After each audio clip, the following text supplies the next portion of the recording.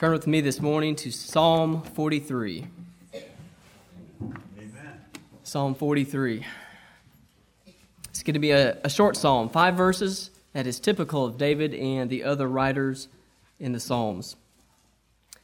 This is a cry to God for deliverance from distress, a prayer for the salvation that comes in the way of light and truth, the anticipation of the answered prayer, and a rebuke to his own soul because of its disquiet, despondency, and losing hope in this trial that he will describe. Psalm 43. Judge me, O God, and plead my cause against an ungodly nation. O deliver me from the deceitful and unjust man. For thou art the God of my strength. Why dost thou cast me off? Why go I mourning because of the oppression of the enemy? O send out thy light and thy truth. Yes. Let them lead me. Yes. Let them bring me unto thy holy hill and to thy tabernacles. Amen. Then will I go unto the altar of God, unto God my exceeding joy. Right. Yea, upon the harp will I praise thee, O God, my God. Amen. Why art thou cast down, O my soul? And why art thou disquieted within me? Hope in God, Yes. for I shall yet praise him, who is the health of my countenance and my God. Amen. Amen. My goal this morning is to exhort all of us that while enduring hardship and trials, to correct our despair and unhelpful tendencies toward being overwhelmed and depressed by practicing an element of Revelation 2, verses 4 and 5, which teaches us to remember from whence we have fallen, which is the form of fellowship and sweet communion we had with the Lord, and to repent and do the first works which brought about that fellowship and sweet communion in the first place. I'm not talking about the lack of fellowship that you may have because of sin, but the lack of fellowship with the Lord that results from sinful tendencies during trials. Remember that Revelation 2 starts with a commendation to the church of Ephesus for having good works, having labored, patience, bearing up, not fainting, but they had lost their first love. It happens to us as well in the midst of trials. We all experience trials, but when they are extended and without any end in sight, we can and often do become troubled, perplexed, overwhelmed, and cast down spiritually, which, due to our flesh nature, leads us to despair and eventual spiritual depression. In essence, we lose our first love. We get lost in selfish depression and lose our faith and hope.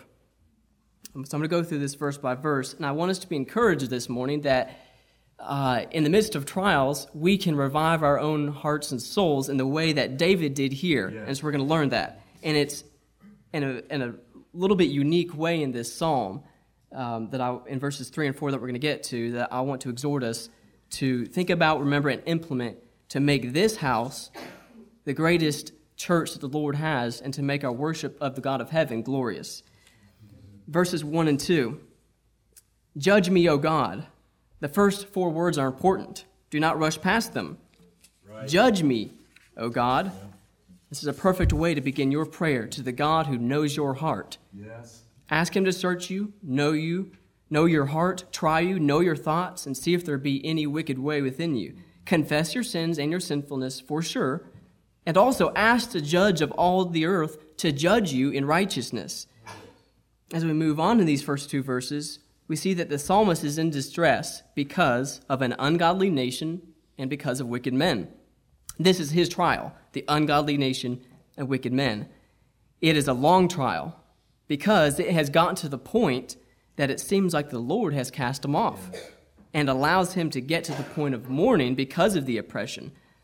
If you'll remember back in February when Eric Carnell exhorted us from Psalm 74, he exhorted us not to exaggerate our circumstances beyond what is reasonable based upon how God deals with his children. Good. While it may feel like God has cast you away, is this how he deals with his children based upon his word and the experiences of those around you? Certainly not. Right. Similar to the Wednesday night study of our 3 time zones, we can look at God's dealing with his people in Scripture, we can look at the experiences of those around us, and we can lay hold of the promises and God's word of our future. The Lord does not cast down his children and let them go mourning because it pleases him. Verse 3, this is where it starts getting really good.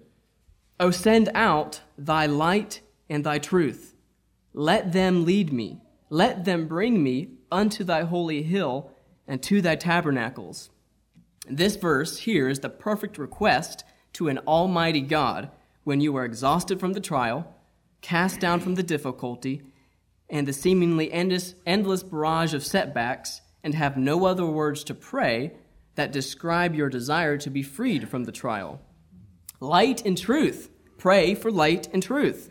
The illumination to a dark path and the absolute certainty and details of the Jehovah God to restore your soul. Yes. Why not pray? Why not pray to be led by God's light and truth to let that refresh you instead of a physical solution to the trial? Right. This light and truth from the presence of God in you through his Holy Spirit and the Word of God will lead you to this place, the church of God, and sweet communion with your Savior. Right. There's nothing sweeter, nothing more satisfying and pain-ending than worshiping the holy, pure, just, and glorious Savior. Yes. Right. And his Son, the Lord Jesus Christ, our friend.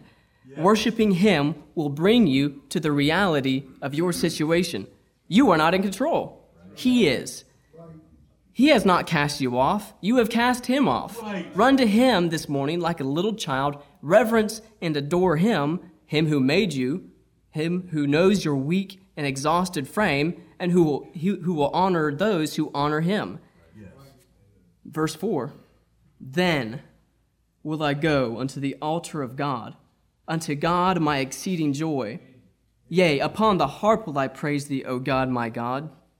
When you pray for this, light and truth, and he grants your request, you will experience a change of heart like the psalmist here experienced. Of God your exceeding joy, and the pleasure in praise. Not only will you go to God, you will find exceeding joy in God and going to him. Yes. You will sing louder, worship more fervently, and claim him as God, my God, which is perfectly personal and specifically yours. Yes. This is renewing your first love, the love that you once had but lost in the midst of a trial. This is repenting of your sinful tendencies in your trial and remembering what joy you had before and doing those first works again. Yes. Verse 5, we all know it well. Why art thou cast down, O my soul? Why art thou disquieted within me? Hope in God, for I shall yet praise him who is the health of my countenance and my God. What will your conclusion be after casting your care upon him, asking for light and truth, and him answering your request and granting you the request of your soul? You will talk to your own self. You will talk to your soul. You will chide it for being so cast down and tell it to trust in God, for you will yet praise him who is the health of your countenance and your God. This is the sweet reality. We may be cast down, but we are not destroyed. Furthermore, we will comfort our weary souls in the worship of God, the pleasure of praise, and the edification of the saints that are here in this place. Yes. Lift up the hands which hang down and the feeble knees. It's your choice. It's my choice. It's our choice. Yes. Run with the example here of David and implement it in your own trial today, right now. Will you overlook my poor presentation of the Word of God and take it for what joy it can bring you? It's in the Word of God.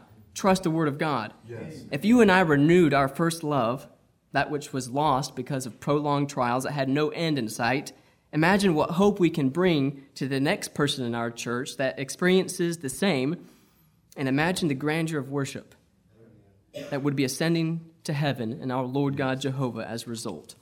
The Lord be praised. Amen. Amen. Amen.